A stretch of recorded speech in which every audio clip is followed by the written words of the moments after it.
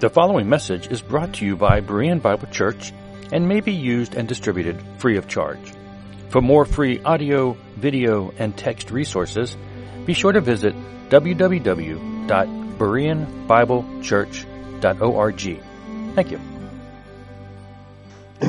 All right, let's get started this morning. Good morning, Bereans. Good morning. Appreciate you all being here this morning. We're going to continue on the Israel topic this morning. You know, we're just going to keep going until, I don't know. But, and I keep banging on this drum because with what's going on in Israel right now, the church is in a prophetic panic, crying out, you know, we're in the end times, this is the end of the world, you know, stuff's going on in Israel. And pulpits are putting out Zionistic nonsense that is causing confusion and fear. So I think we really need to talk about this, and we really need to understand what the Bible has to say about Israel and the times we're in.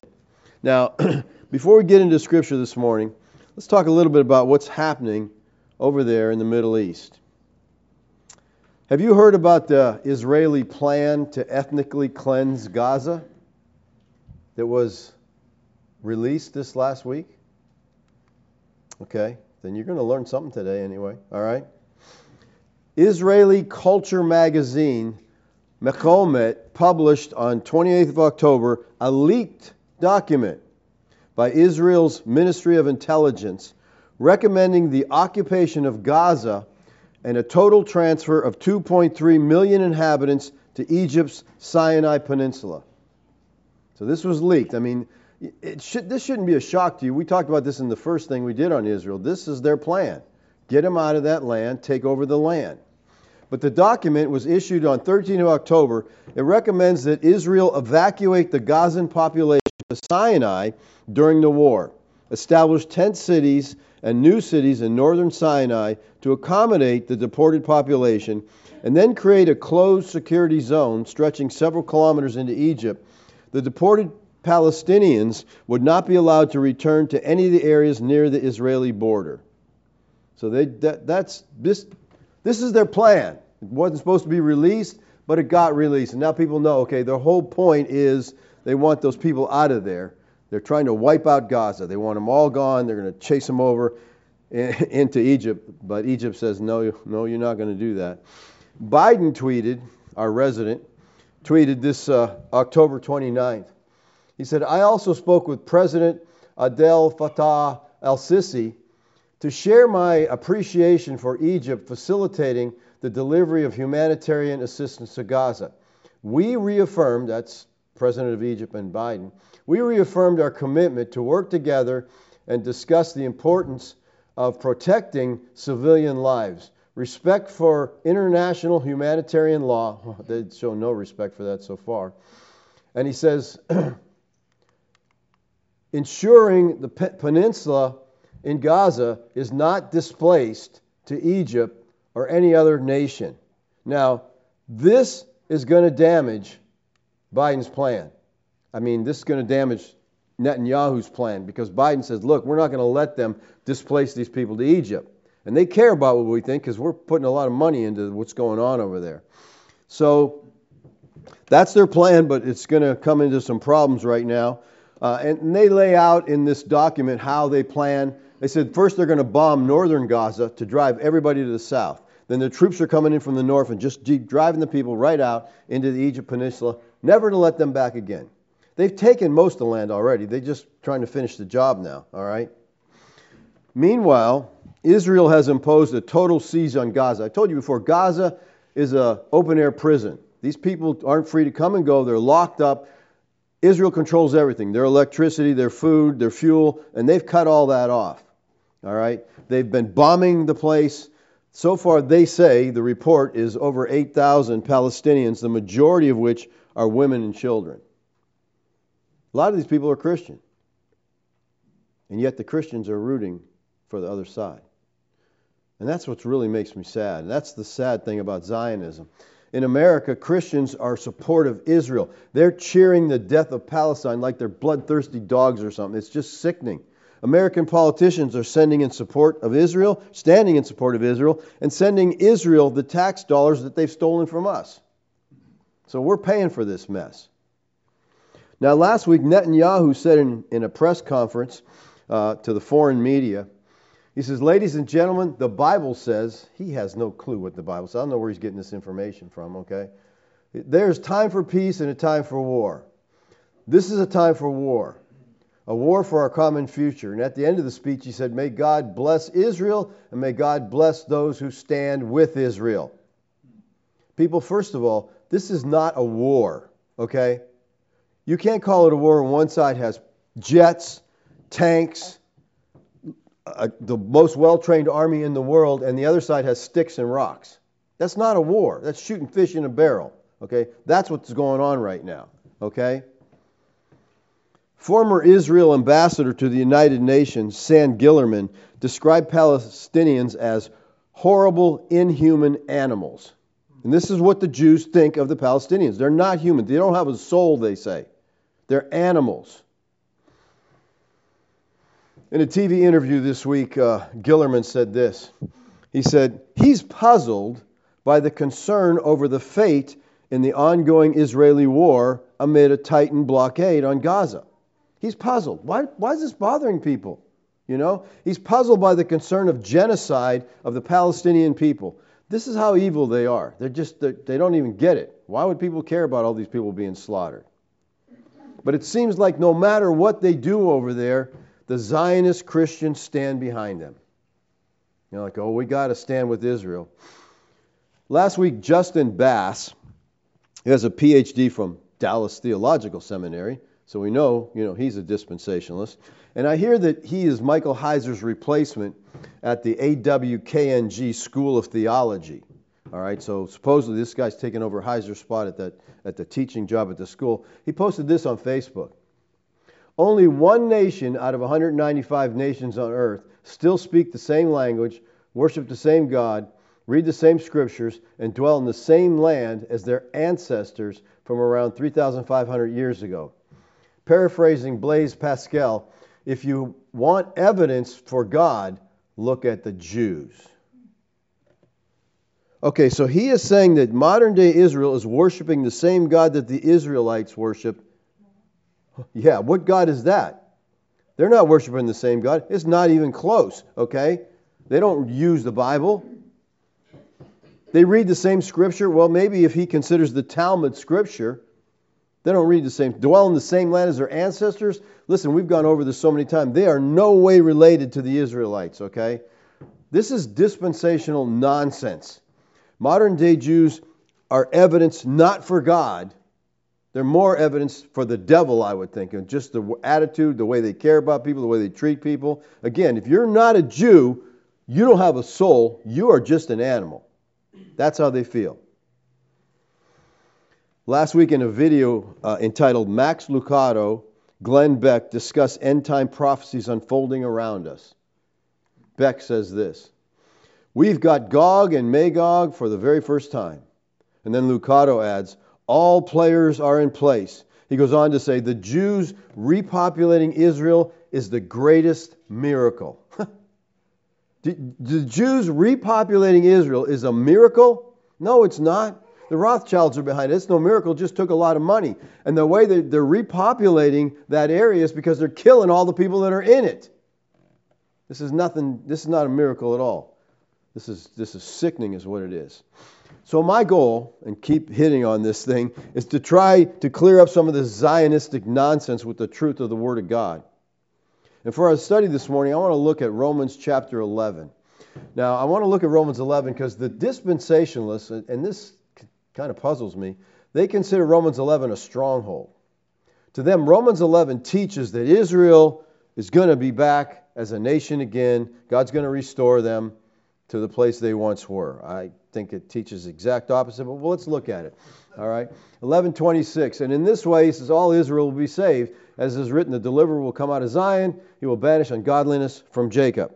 Now, before we get into this verse, which is part of the dispensational stronghold, we need to consider this section as a whole. Romans 9 through 11 is what? We've talked about this many times. What would you call Romans 9 through 11? Whatever you call it last time. It's a theodicy, okay? A theodicy is a defense of God. So Romans 9 through 11, Paul is defending God. He is vindicating God. He's giving a defense of God. That's what he's doing in these 3 chapters. Now, Romans 1 through 8, Paul has laid out God's sovereign plan of salvation in Yeshua, the Messiah. Well, the Jewish nation as a whole rejected Yeshua. That poses a huge problem for them. Because of their rejection of Yeshua, God has rejected them. Speaking to the leaders of Israel, Yeshua said this, "Therefore I tell you, the kingdom of God will be taken away from you and given to a people producing its fruits." So he's letting them know. He's talking to Israel and he said, listen, the kingdom of God's going to be taken away from you people. This happened during the transition period from 30 to 70 A.D. It was consummated in A.D. 70 when Yahweh destroyed Jerusalem and the temple, which was an everlasting destruction. Now, most of Christianity today believes that Romans 11 is a proof text that God is going to restore national Israel. And to those who hold to a dispensational position, they argue for Israel's continuation in the plan of God. Well, dispensationalism teaches that as part of the events leading to the millennium, ethnic Israel must return and be established in the Holy Land. All right, that's got to happen to them. And what's the main problem with this view? Well, as we've seen in the last 3 weeks, there is no ethnic Israel. Okay, these people are not related to the Jews that God brought out of Egypt. There's no relation at all. Now, despite this, Tom Constable, talking about Romans 11, writes this. He says, "This chapter proves that God has a future for ethnic Israel, the racial descendants of Jacob." Well, we know that's false because we've already shown, the science today shows there is no connection with these people to those people, all right? They're not DNA, there's no DNA there to connect them. They're not descendants from them. And we have to understand that, so therefore that kind of ruins their whole argument. Well, before we begin chapter 11, notice how chapter 10 ends.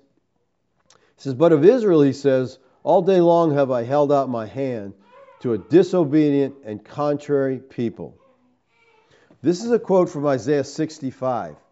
And Paul is using this quote to say that all the prophecies, all the fulfillments, all the gospel that Israel heard was not believed by most of them. And Paul is saying in verse 21, Israel is without excuse for their unbelief. It's not so much a matter of ignorance, but obstinance. All right? They're a disobedient, they're a contrary people. That's what he says about national ethnic Israel. 11, chapter 1. Now, we're going to go through this chapter, which normally, I'll do a verse or two. So we're going to go through it at a speedy pace today. So if you want more detail on this, there's like 5 messages on our Romans series. You can go look at those and get them in detail. Like I said, I don't have time to park on every issue because we got to move through this and try to keep it connected. "I ask then, has God rejected his people? By no means. For I myself am an Israelite, a descendant of Abraham, a member of the tribe of Benjamin." So he starts out with, "I ask then," and this reaches back not just to 1021, but to all the way back from 930 to 1021, which shows that Israel refused to believe in Yeshua. He says, has God rejected his people? By no means. In other words, they haven't believed, so does that mean they're rejected by God? Now, by no means here in the Greek, this is the strongest Greek negative that there is. It's no, never, no way, impossible, absolutely absurd, never happening. That's what he means by no means. And whenever this phrase is used in Romans, it always means that this is a false conclusion based on a correct premise. Now, the premise is Yahweh has rejected the nation Israel. The conclusion is Yahweh has cast away his people. Now, though the premise is correct, the conclusion is wrong. Who are his people? Well, we see it in verse 1. We see this used again in verse 2. It has the idea of possession. They are a people of his own. They're a people that he called, a people that he predetermined to love, a people that he chose, and he has not changed his mind. So who are his people? Is it the nation Israel? Many say that. That's what it's talking about. They say, well, he's talking about the nation Israel. They're his people, and he hasn't rejected them. But I think this is a reference to the remnant in national Israel. Look at what Peter has to say about this phrase, his people. In Acts 3:21 through 23, Moses said, "The Lord will raise up for you a prophet like me from your people." Anybody know where Moses said that? It's a familiar scripture. This is Deuteronomy 18. All right? So Moses said, the Lord's going to raise up a prophet. And he said, you shall listen to whatever he tells you. All right, he's talking about Yeshua. That's the prophet the Lord's going to raise up. Like Moses said, you should listen to him, do whatever he tells you. And it shall be that every soul that does not listen to him shall be cut off and destroyed from the people. All right, now here Peter is saying that those within national Israel who don't listen to Moses and believe in Yeshua will be destroyed from the people. In other words, if you reject Messiah, you will no longer be the people. Peter is saying that from here on, okay, this is just after Pentecost this happened.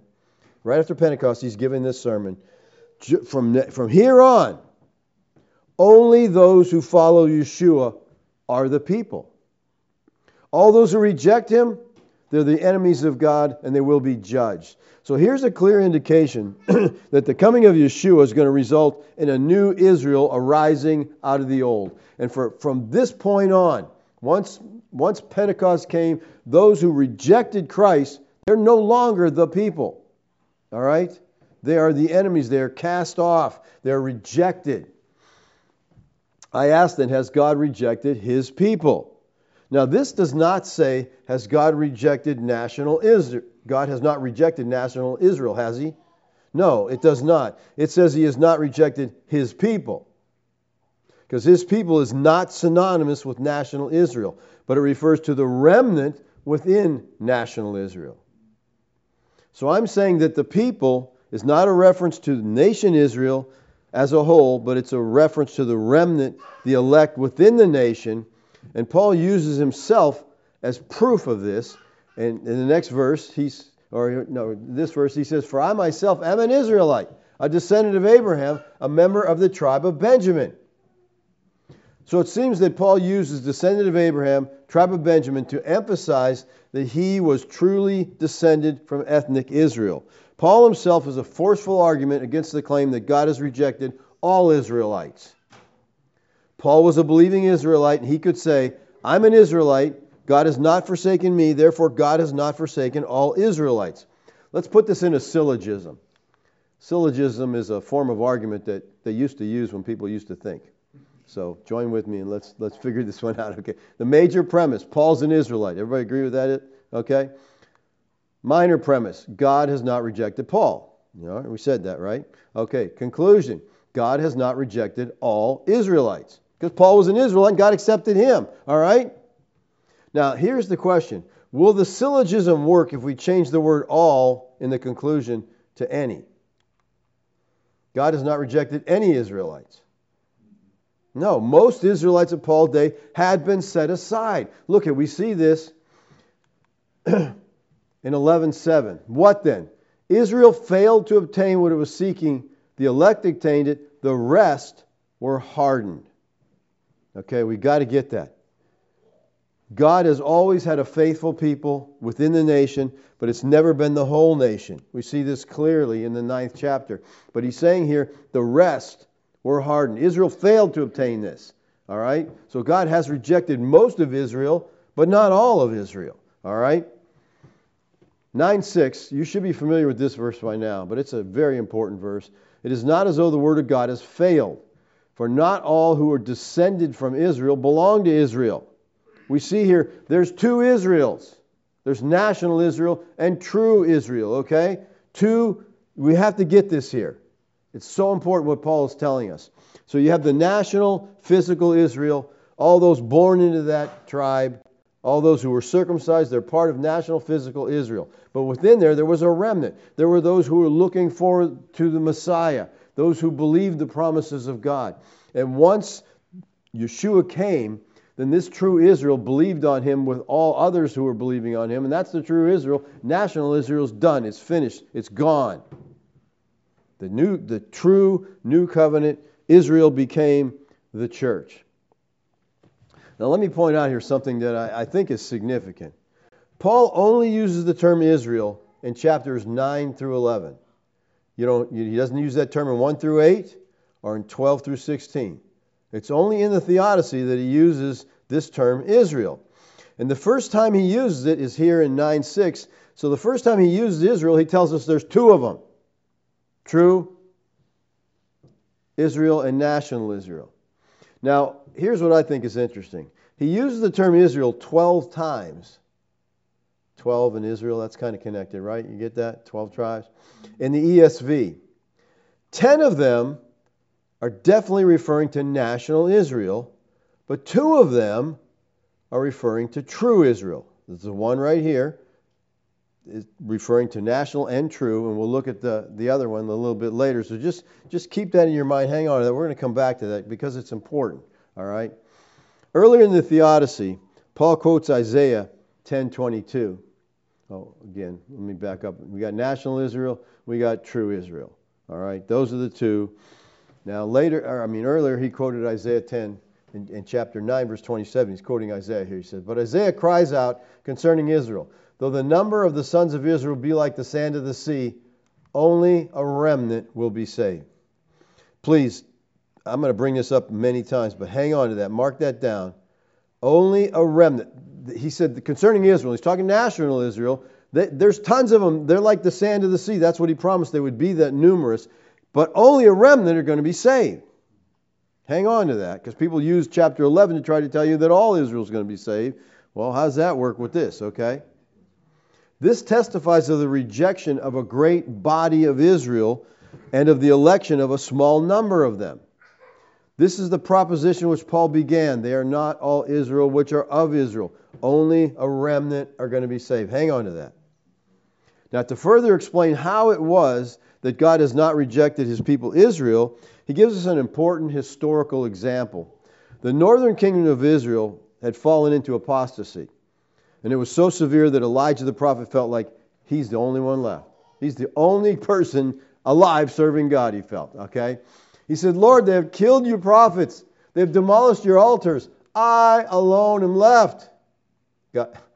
And they seek my life. They're trying to kill me. There won't be anybody left, Lord."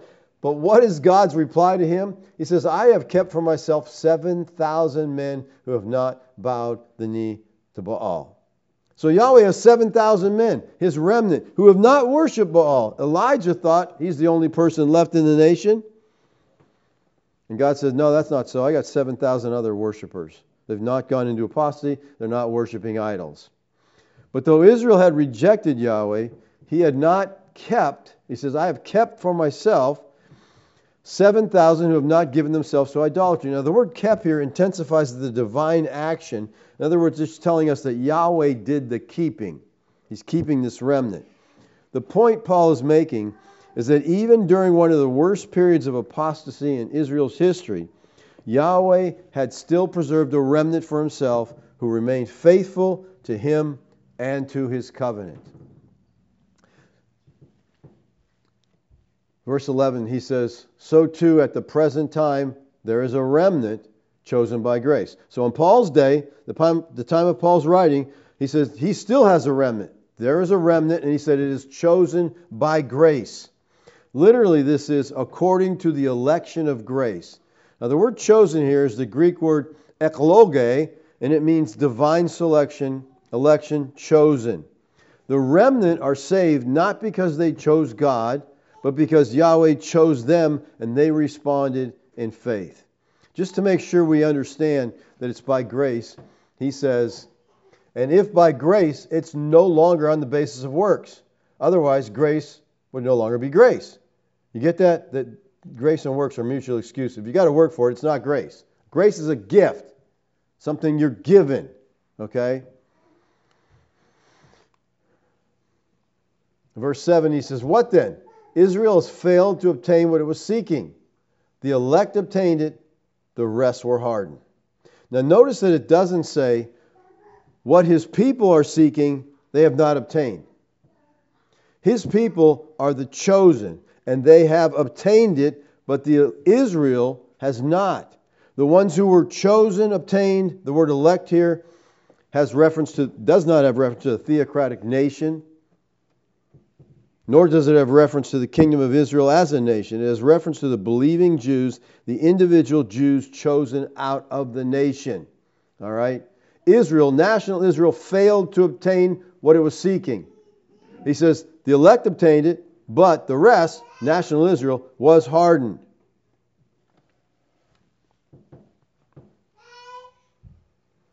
All the promises of God to Israel were being fulfilled in the remnant.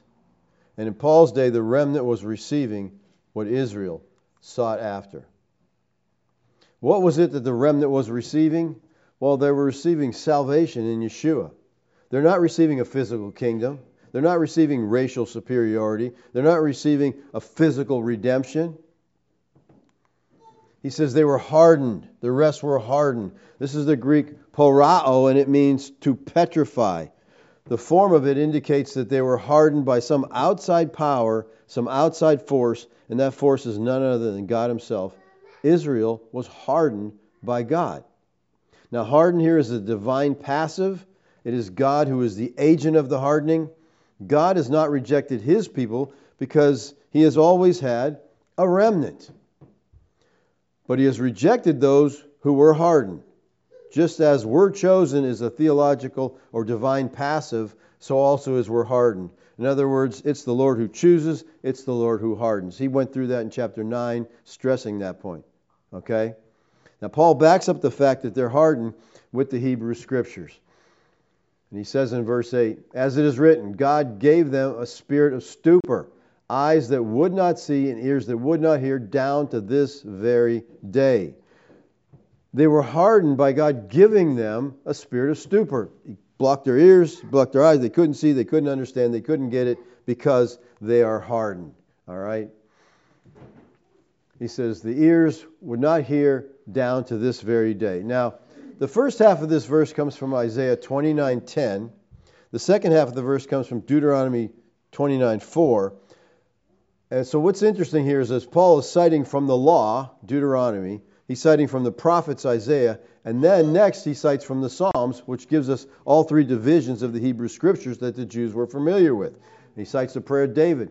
He says, and David says, "Let their table become a snare and a trap, a stumbling block, and a retribution for them." So David's prayer was for Yahweh to extract vengeance on his enemies, but Paul applies this to the Jews.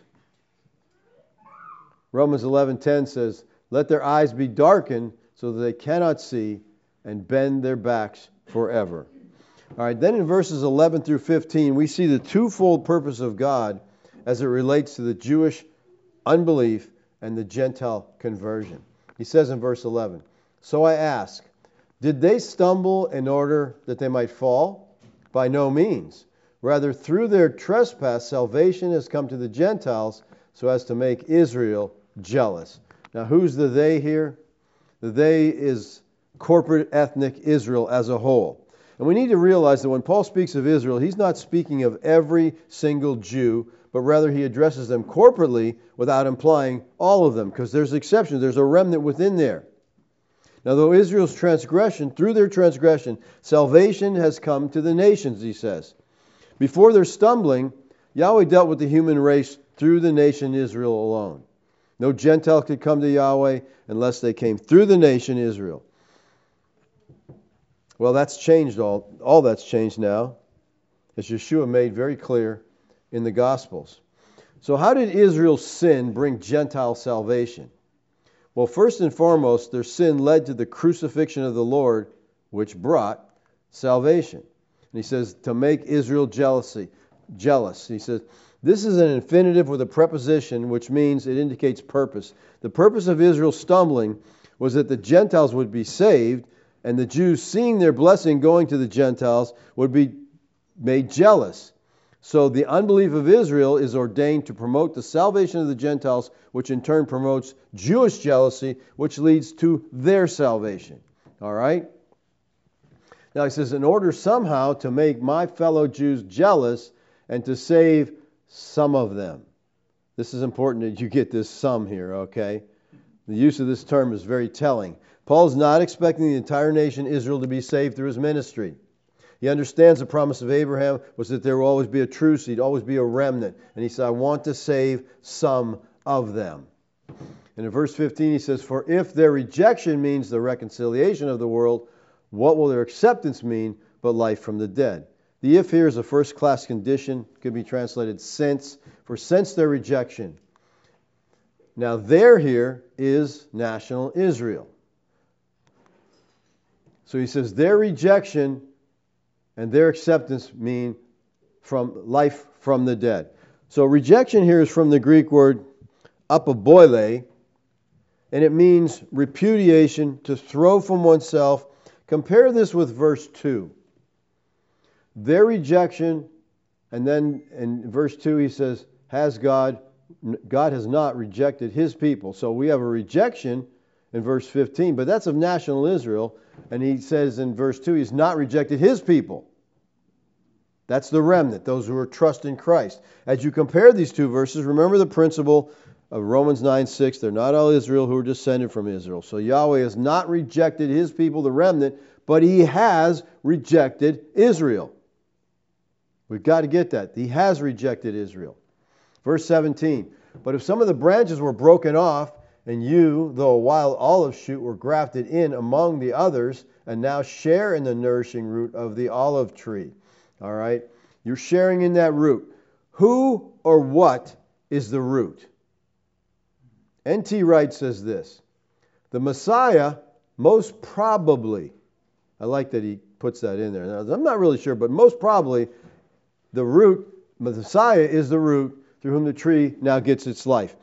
I have a problem with this because if Messiah is the root, then the Gentile believers are disassociated from Israel and their Hebrew roots. I would say that the root is Abraham and the promises Yahweh made to him. Now you can disagree with me if you want. That's okay. Okay. Look at Isaiah 51, 1 and 2. Listen to me, you who pursue righteousness, who seek the Lord. Look to the rock from which you are hewn, and to the quarry from which you are dug. Look to Abraham your father, and to Sarah who bore you. For he was but one when I called him, and I might bless him and multiply him. See, it all goes back to Abraham. And Tom Holland writes this. He says, Paul saw its root to represent the promises made to Abraham, and its branches to represent the spiritual offspring, believing Jews and Gentiles who are justified and made holy by the same faith as their father. So I think it's better to see the olive tree as the olive tree is the people of God, which is made up of both Jews and Gentiles, but the root is the covenant promises that God made to Abraham in Genesis 12, 1 through 3, and the tree is the true believing of every age who trust in those promises. So I see the root as Abraham and the unilateral covenant that God made with him, and the olive tree is the people of God, which is made up of both Jews and Gentiles. Now, through the analogy of the olive tree, Paul shows that the messianic promises were for one people of Yahweh composed of two separate and distinct national origins. The olive tree represents all believers, Jews and Gentiles. They're in this tree together, and they make up the one people of God. He says in verse 17, if some of the branches were broken off, now he's speaking here about Israel. Some of these Israeli branches, they're broken off. And again, some is exaggeration there. You, although a wild olive shoot, were grafted in, speaking to the Gentiles. You're grafted in among others, and now you share in the nourishing root of the olive tree. Again, some here is an understatement. Some of the majority of Jews failed to believe. So most of them were broken off. Those of ethnic Israel who did not believe that Yeshua was the Messiah, they're broken off. They're not part of that tree. He says, you now share in the nourishing root of the olive tree. So Gentile believers become partakers with the Jews in the rich root. The word share here is from the Greek word synkoinonos, which means a share, a fellow worshiper, together with them in the rich root of the olive tree. With them is a reference to believing Jews. So we become partakers of the rich root of the olive tree. Now, you've heard people talk about replacement theology, and this is what dispensationalists scream. Oh, you're talking replacement theology, that the Gentiles, the church replaces Israel. No, we became partakers with the remnant of the Abrahamic covenant. God didn't replace the Hebrew tree with the Gentile tree. Okay, he didn't go out and plant a new tree. He grafted us into the Hebrew tree. This is not replacement theology. This is fulfillment theology. The church is the fulfillment of the promises that Yahweh made to Israel. The root now supports two types of branches, cultivated and wild, and together they are one tree. He says, do not be arrogant toward the branches. If you are, remember, it's not you who support the root supports you. The grafted shoot is sharing the same rising sap as the remaining original branches. The Gentiles are totally dependent on the covenant which God entered into with Abraham and the promises he made to him. And faith in Christ is the link to those promises made to Abraham. Faith unites us to the nourishing root of the olive tree, which is the promises of God. He says in verse 24, for if you were cut off from what is by nature a wild olive tree, and grafted contrary to nature. You normally wouldn't take a wild shoot and put it on a cultivated tree. You'd do the opposite, okay? A cultivated tree, how much more will these, the natural branches, be grafted back into their own olive tree? All right, so the natural branches, who are those? That's Israel. These natural branches are going to be grafted back into their own olive tree. People, this is not speaking of national restoration of physical Israel. These are Jews, but they are being grafted into the same tree as the Gentiles are in. It's talking about ethnic Jews coming to believe in Yeshua, the Messiah. And when they do, they're grafted back into that tree. If they don't believe in Yeshua, they're not going to be part of that tree. All right, so this is the remnant of Israel. They're trusting Christ. They're being grafted back in to that olive tree with the rest of us. And then in verse 25 and 26, he says, lest you be wise in your own sight, I don't want you to be unaware of this mystery, brothers. A partial hardening has come upon Israel until the fullness of the Gentiles has come in. And in this way all Israel will be saved. As it is written, the deliverer will come out of Zion, he will banish ungodliness from Jacob. So this little phrase here, and all Israel will be saved, it's only 5 words in the Greek, but upon it have been built multiple theories about Israel. All right. And as I said, this chapter is a dispensational stronghold, which for the life of me I can't understand because it doesn't support their position at all. But this is one of their most important verses because they say, see, God's going to restore Israel. They're all going to be saved. This is going to happen in the future. Now, through the analogy of the olive tree, Paul shows that the messianic promises were for one people of Yahweh, composed of 2 separate and distinct national origins. The olive tree represents all believers, both Jews and Gentiles are in this tree, and together they make up the one people of Yahweh. From this analogy, Paul writes, lest you be wise in your own eyes. Now, lest here is from the Greek word gar, which just joins it with what precedes. Paul is saying that this passage explains what has already been said. I see this as referring to the olive tree and the union of Jew and Gentiles into one tree, which he calls a mystery. So now I want to explain that to you. He says, lest you be wise in your own sight, I do not want you to be unaware of this mystery. There's a lot of different views on what the mystery is, but I think the Bible explains it pretty clearly.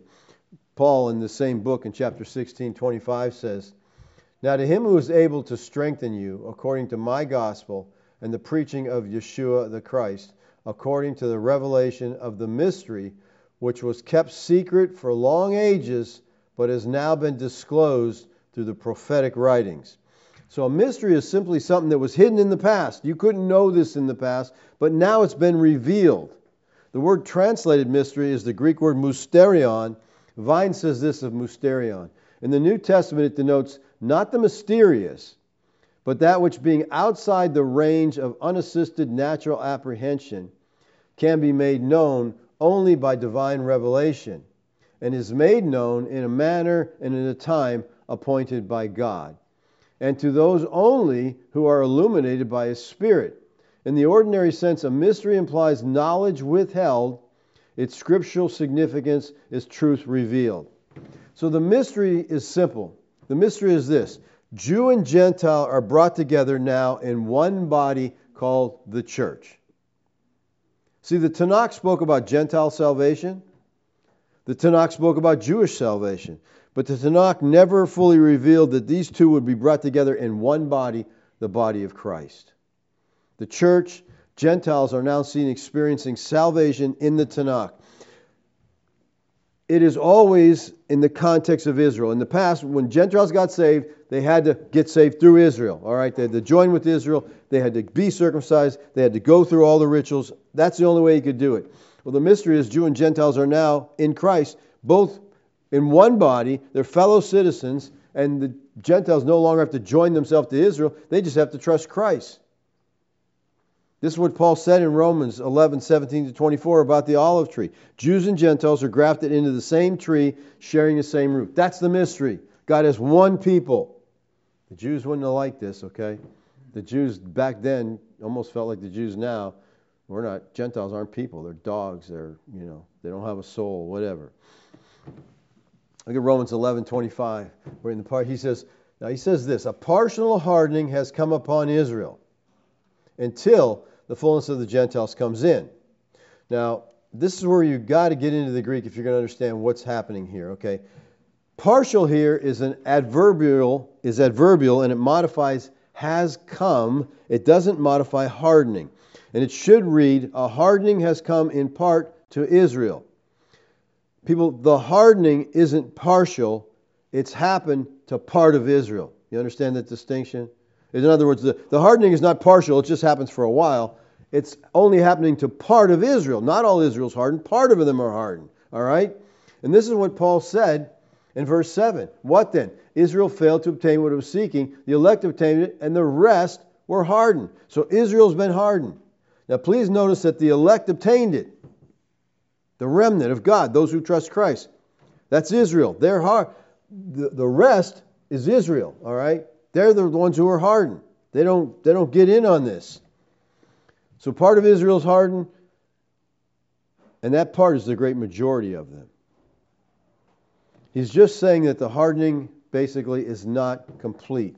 There are some who have been saved out of their total depravity and brought into the knowledge of the Lord Yeshua. In other words, he's saying the same thing he said in verse 5, which is so too at the present time.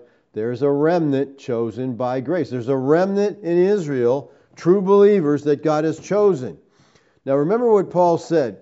If there is no partial hardening of Israel, then there's no Gentile salvation.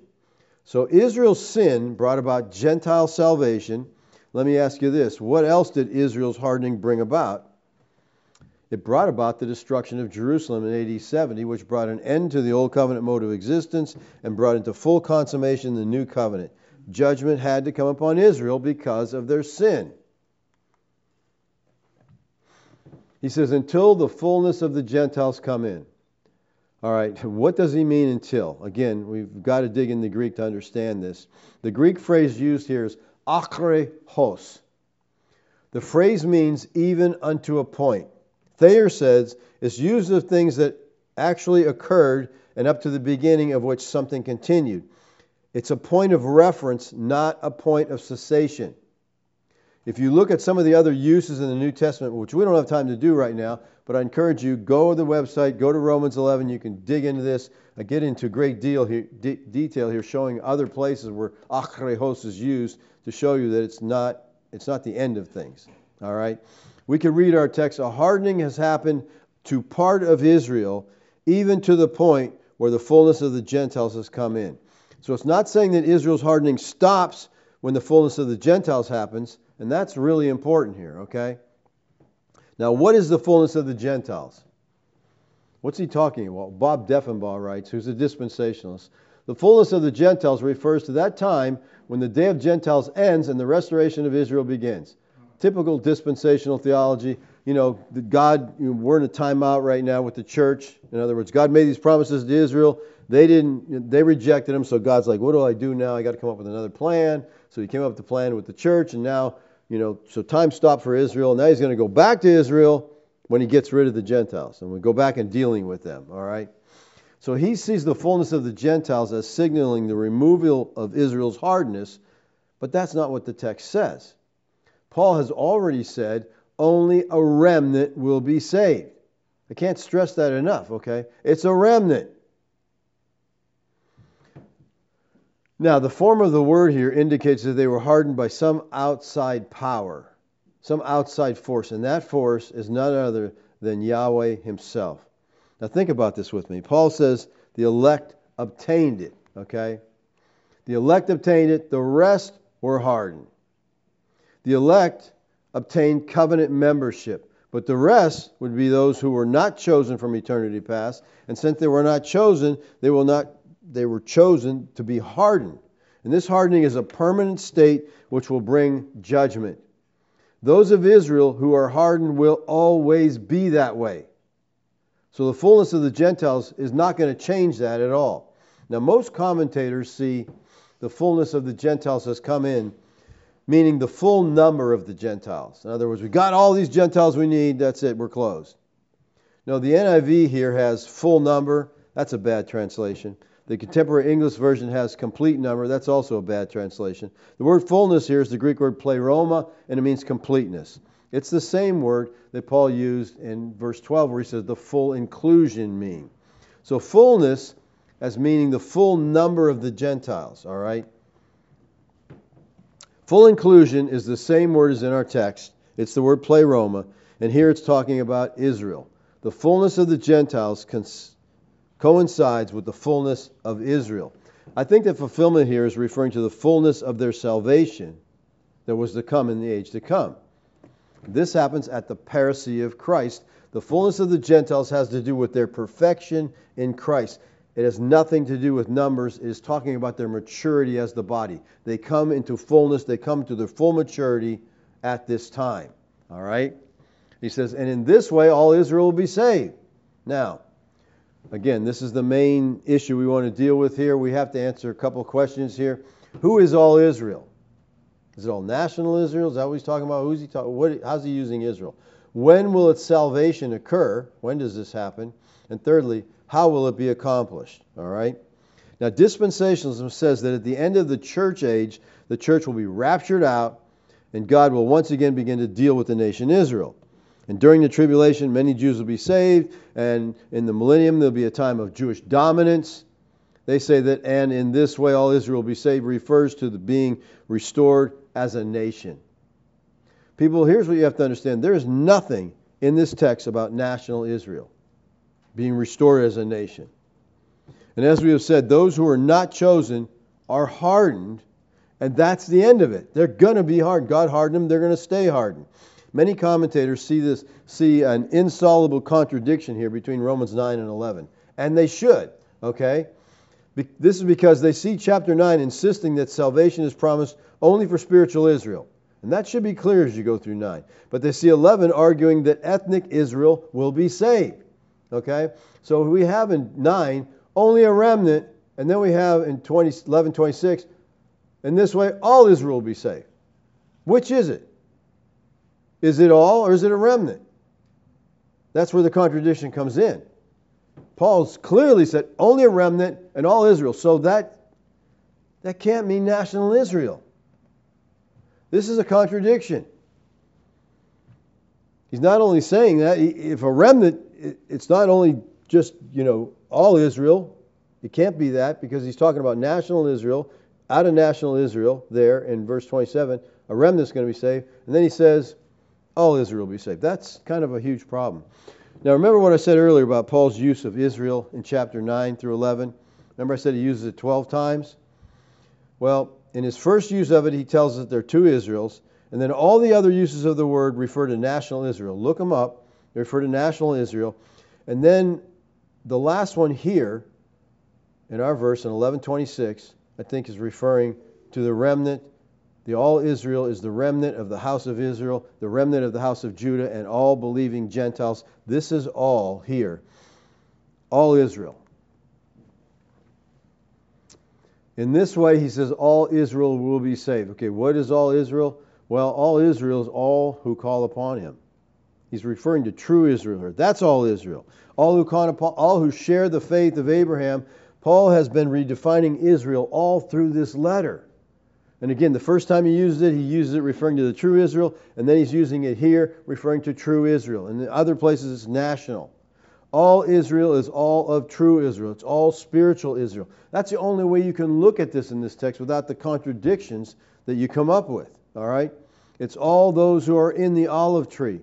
Verse 26 begins, and in this way. Now, this is an adverb, huto, and it can be translated in this manner. All Israel will be saved. Huto can refer to what precedes or what follows, but it seems logical here to connect it with what follows. In this manner, he says, all Israel will be saved by the deliverer that comes out of Zion. Now, as to the question when will all Israel be saved? It happens at the parousia.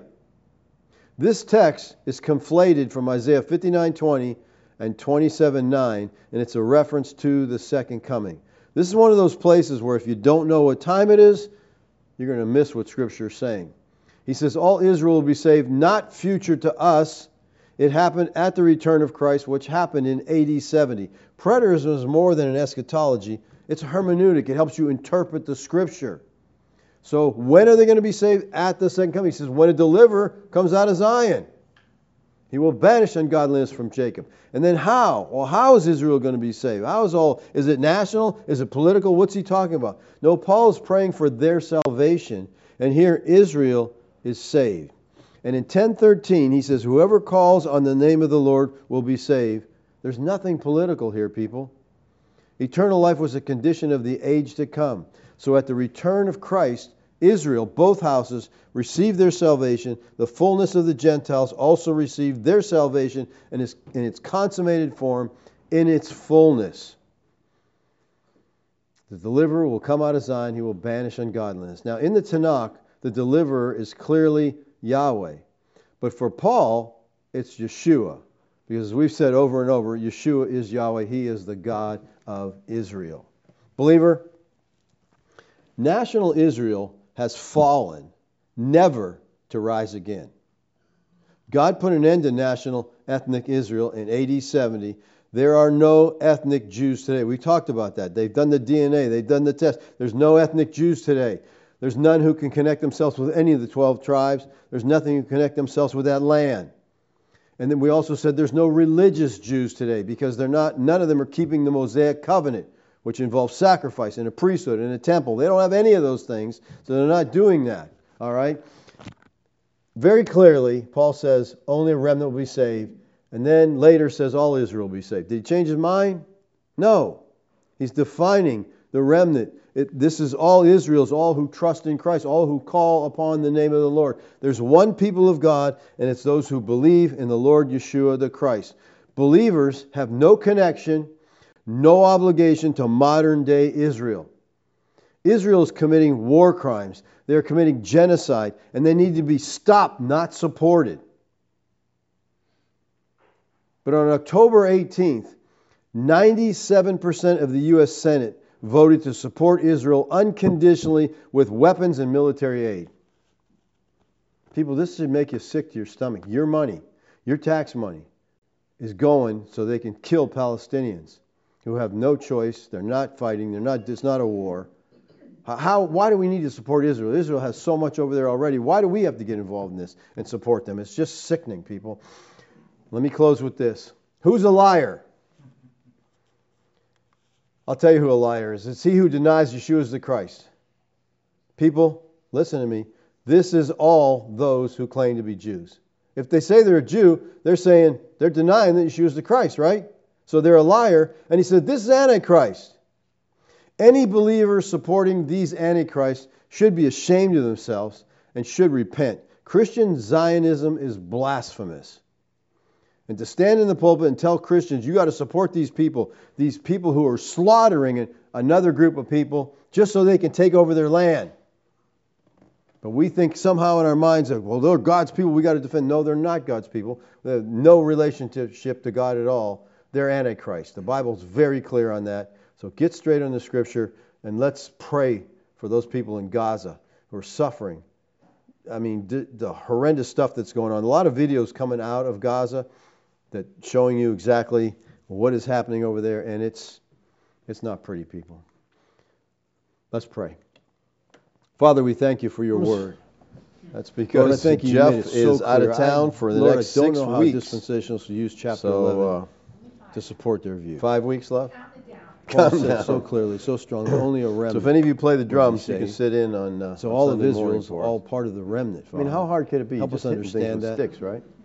Help us to share with You our wanna do it for us? Zionistic, dispensational friends the truth of the Word of God, that they may be set free from I'm this feeling kind of mindset old today. that we've got to Cassidy's stand with turning and 18 protect tomorrow. these murderous She was people. 5 years old when Lord, she thank you first for your started grace coming to here. us. Father, like, I just what in ask the you to bring world? peace over in that I Middle don't know East. how Lord. You've I don't know stopped where all war this time before went, huh? China and It's just Russia crazy. and Iran get involved, and it becomes way blown out of proportion. Give us grace, Lord. Thank you for your love for us. Amen. Okay. Comments, questions? It seems to me that Paul makes clear there's a mystery revealed. He makes that clear in the New Testament, and it's like an inspired commentary of the Old Testament, Exactly what it is. which should affect the way we read the Old Testament. Right? So it just seems to me that as you read the Old Testament, that's something you should be seeing. It actually is there.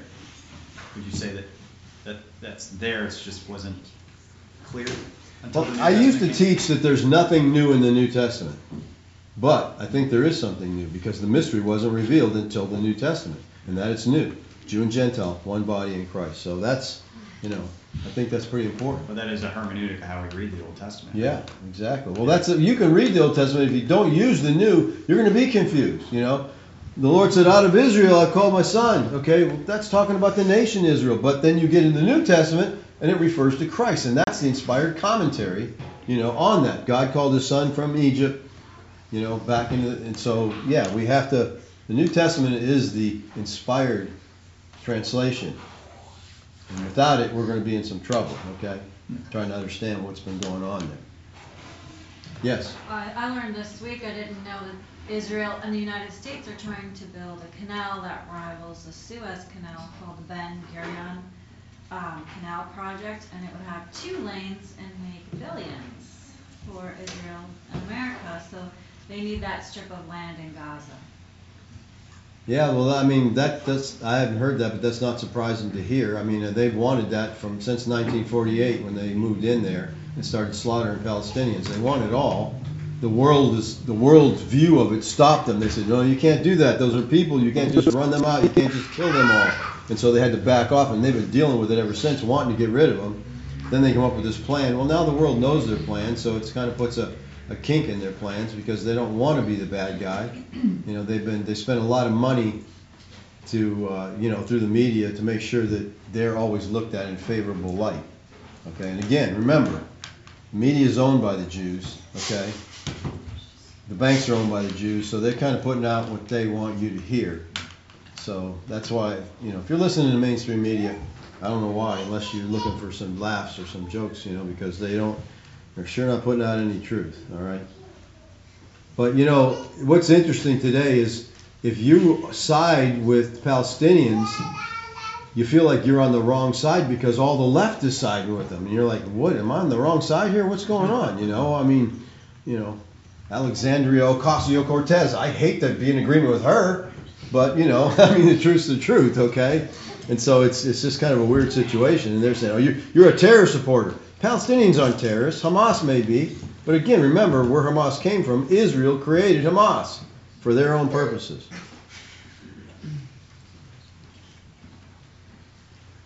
All right, got a comment from Norm here. Norm says, thank you so much for continuing to speak the truth about Israel. The mystery of Israel made me sick. I cannot believe the propaganda of the Zionists. Yeah, he's talking about the movie, The Mystery of Israel, that I recommended last week. He said, I can't believe the propaganda of the Zionists. The church is asleep, ignorant, and loving it. Ignorance is bliss. Certainly applies here. Forget Christ. They're more interested in the coming of the Antichrist and the end of the world and the utopia ruled by Jews. Romans 11 is salvation by race, not grace. I meant misrepresentation of Romans 11. Right. The misrepresentations of Romans is salvation by race, not grace. And that's, again, it's a great misrepresentation. Annie says, such a great message. Thank you, Annie. Appreciate you watching. Dana says, "Hi David, thanks for the message. Do you have any recommendations on things or how we can share this effectively, share with our dispensational brothers and sisters who don't seem to want to listen to the teaching?" Yeah, I would assume that, I would wish that you would share these messages with others. Ask your dispensational friend, hey, would you listen to this message and just, see if they're even willing to give it a try and listen to it and see what's going on. But again, for the most part, they're so blinded that it's just all about Israel.